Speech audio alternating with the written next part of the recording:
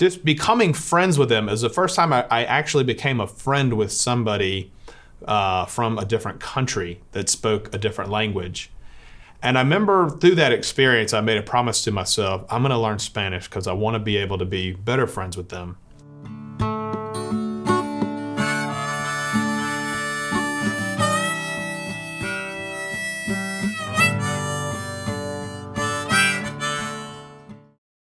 Hey y'all, and welcome back to Native Soil. This is episode 8. You might say ocho. Bienvenidos a nuestra tierra nativa. This is going to be a Hispanic flavored episode. But I want to start off by saying when I first became vocation director, Archbishop Brody, one of the first things he did, he sat me down and he showed me our vocation poster. And he said, we're really blessed to have all these guys, but I do want you to notice all these guys look pretty much the same. They're white kids from around the diocese. He said, I would love for that to be more diverse. I would love to see more vocations from our African-American community, from our Hispanic community, from our Asian community. I would love for all the communities in our diocese to be represented on this poster. That was one of the first things he said to me. And I really took that to heart. And I want to share just a personal story kind of my own connection with the Hispanic community. When I was in high school, a guy from our parish was in charge of the maintenance at Wind Lakes Golf Course. For those of you who are familiar with Montgomery, Wind Lakes is a little neighborhood with country club community. And this guy, Dennis Weber, he overseed all of the maintenance. And so I was asking him for a job one summer. And I remember he only asked me one question in my interview. He said, Victor, can you speak Spanish? I'd taken 3 years of high school Spanish at that point, which means no, I cannot speak Spanish. But being a little prideful, I was like, yeah, I can speak Spanish. Yeah, no problem. He's like, okay, that's all I need to know. So for the rest of the summer, it was just me with all of my friends from like Mexico, Guatemaltecos, and like all of my Hispanic friends. And it was a really rich time. I think it was the first time in my life where I ever met somebody from just a totally different world than I was in. Now, at one point, they were always speaking Spanish and joking and things. And the thing that got me really engaged was I remember them pointing at me, and many times they would say, flojo. And I'm like, what is this flojo? It's like, went home and looked it up, and I realized it means lazy. And I was like, okay, it is on. Like, I'm learning Spanish, and I'm going to be part of this conversation. And so, but they were really good. They helped me understand a lot of things and kind of took me under their wing. Most of the guys I worked with, I remember about 10 guys would show up in a van that was coming from like Union Springs. And they were all living together in like a trailer park, getting money and sending it back home to support their family. A lot of them were married with children back home that they hadn't seen, in several years, but making these great sacrifices to support their family. I never even knew people lived that way until meeting them. It wasn't even on my radar that was like a thing that people could do. And just becoming friends with them is the first time I actually became a friend with somebody from a different country that spoke a different language. And I remember through that experience, I made a promise to myself, I'm going to learn Spanish because I want to be able to be better friends with them. My plan at the time was to become a doctor like my dad, so I always thought it would be cool to be able to serve that population and speaking Spanish. So I was blessed to have good professors in high school and college. I was able to do like a 2-month study abroad thing in Chile for a couple of months. I lived with this Chilean family, and we took classes at a local university. We made some Chilean friends and traveled around. It was a really rich experience. Now, none of that time, when I was in Chile, I was on my way to seminary. So I knew then that God had this idea for me being a priest. But when I first had that first encounter, I did not know I was going to be a priest. But the Lord was already preparing me for, my future ministry. And now that I have been ordained a priest, because I can't speak Spanish, I found myself involved in a lot of things Hispanic. Even my priest friends give me a hard time. They're like, Victor, do you think you're Hispanic or something? You're like always at these different Hispanic things. And it's just God's providence. I've always had a heart for it. I've always loved diversity. I've always loved meeting people from different cultures. But it's funny looking back to see, okay, I'm cutting grass in Wind Lakes and Montgomery, but the Lord's doing something in my heart. And he's doing something in my spirit to kind of prepare for me to come back to my native soil one day with new skills and new perspective to be able to serve the people here.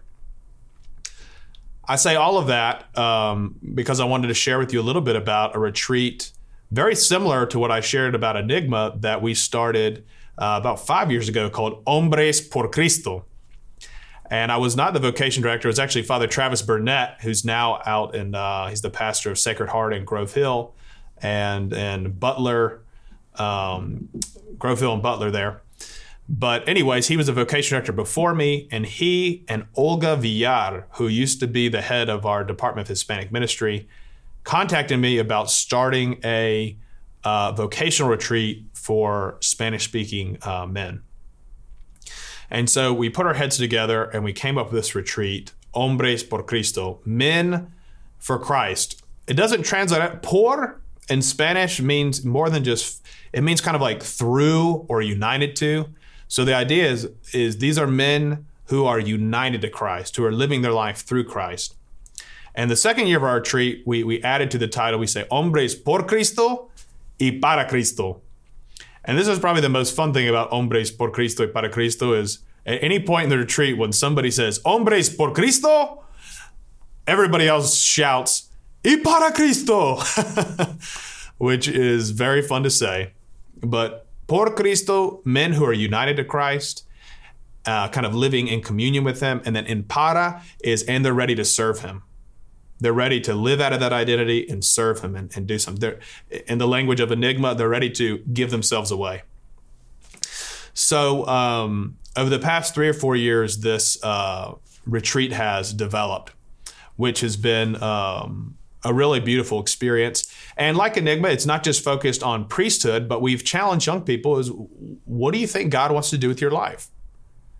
We all have a role to play. You know, some of these guys, one of the really interesting things is, the official language of the retreat is Spanish, but probably what's spoken the most is Spanglish, because some guys who have immigrated here, they speak Spanish, but a lot of guys who were born in the U.S. or moved here at a young age, they're more comfortable with English, and a lot of their Spanish is kind of Spanglish.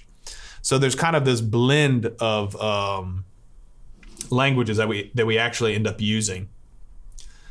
But bringing all the guys together and reflecting, okay, you're part of the church here. How do you think God wants to work your life?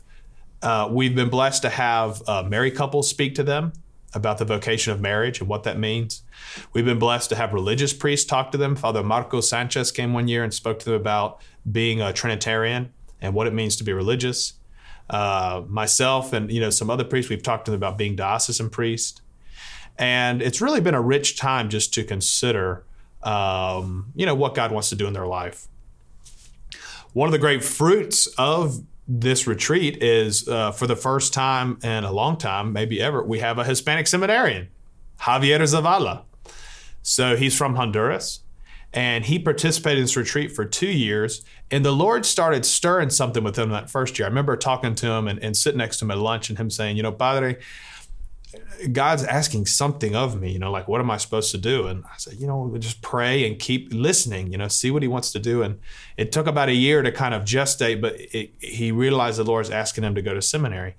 But one of the big difficulties was seeing himself on the poster when there wasn't anyone who looked like him there. So that was one of the great helps in our retreats is we have some of our seminarians come. And one of the things Archbishop Brody has asked our seminarians to do is to learn Spanish. And so they take Spanish courses throughout their seminary career, which is 6 to 8 years. All of them spend at least one full summer of immersion in Mexico studying. And one really neat thing, and this I attribute to the genius of Archbishop, this really, I think he had a vision for this and it has come into fruition, is having guys learn Spanish to be able to more effectively minister to Hispanic population, to bridge that gap, and to be able to welcome them to take more and more ownership of the church here that they're a part of on our native soil. And I remember some of our seminarians who can speak Spanish well being on that retreat, making an impact with Javier because they're speaking to him in Spanish. And I remember him telling me that as he got to be friends with them, as he talked to them, then he was able to start seeing himself able to enter into this fraternity amongst the seminarians, but also to kind of be in that position of studying to be a priest in the larger Catholic community. And so that's just been really exciting to see happen. And one of the big things that Archbishop has been strong with the guys of, okay, y'all need to learn Spanish, but then Javier, his first task when he did enter seminary was to learn English.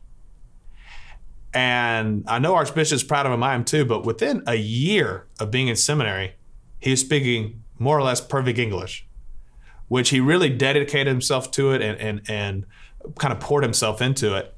But the whole impetus of Hombre por Cristo, the whole impetus of Javier becoming a seminary, learning English, is so that we can more effectively take care of our native soil. These are the actual concrete needs of the people of God in the southern half of Alabama. A lot of people speak English. A lot of people speak Spanish. And so us as priests, but us as faithful, we have to be sensitive to this. And what are we willing to do to help bridge some of those gaps and help build up the body of Christ in the southern half of Alabama? So I'll say one last thing about this, just connected. I talked to you about Enigma a couple weeks ago. So Hombre por Cristo was born first. And when we came to develop Enigma, most of the structure of Enigma was based on what we had figured out with Hombre por Cristo. We tweaked things and things were different, but some of the kind of the big structural parts was what me and Olga Villar and Father Travis had figured out kind of in that first Hombres retreat and tweaked it over the years. And so I mentioned that too, because it's when we start giving ourselves to what the Spirit's asking us, and we start handing ourselves over to the concrete needs of the people of God, everyone is enriched.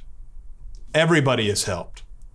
The Lord is so good at weaving things together, and even as distinct as the African American community and the Hispanic community could be, these two movements have kind of like gone together. And it's a testament to just the way the Holy Spirit acts. So I ask you to please pray for vocations.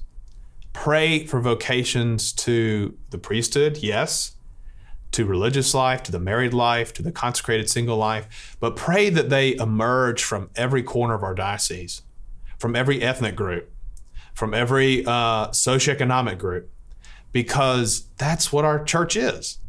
That's what is actually part of our native soil. And we see the first fruits with Javier, but I'm very hopeful that there'll be more Hispanic, there will be African American, there'll be kind of this springtime that will happen as we put new seeds of faith into our native soil. So let's pray to our Blessed Mother for more vocations in every way. Father, Son, Holy Spirit. Amen. Hail Mary, full of grace, the Lord is with thee. Blessed art thou among women, and blessed is the fruit of thy womb, Jesus. Holy Mary, Mother of God, pray for us sinners, now and at the hour of our death. Amen. Through her intercession, may God bless you all, Father, Son, Holy Spirit. Amen. God bless y'all. See you back here soon on Native Soil.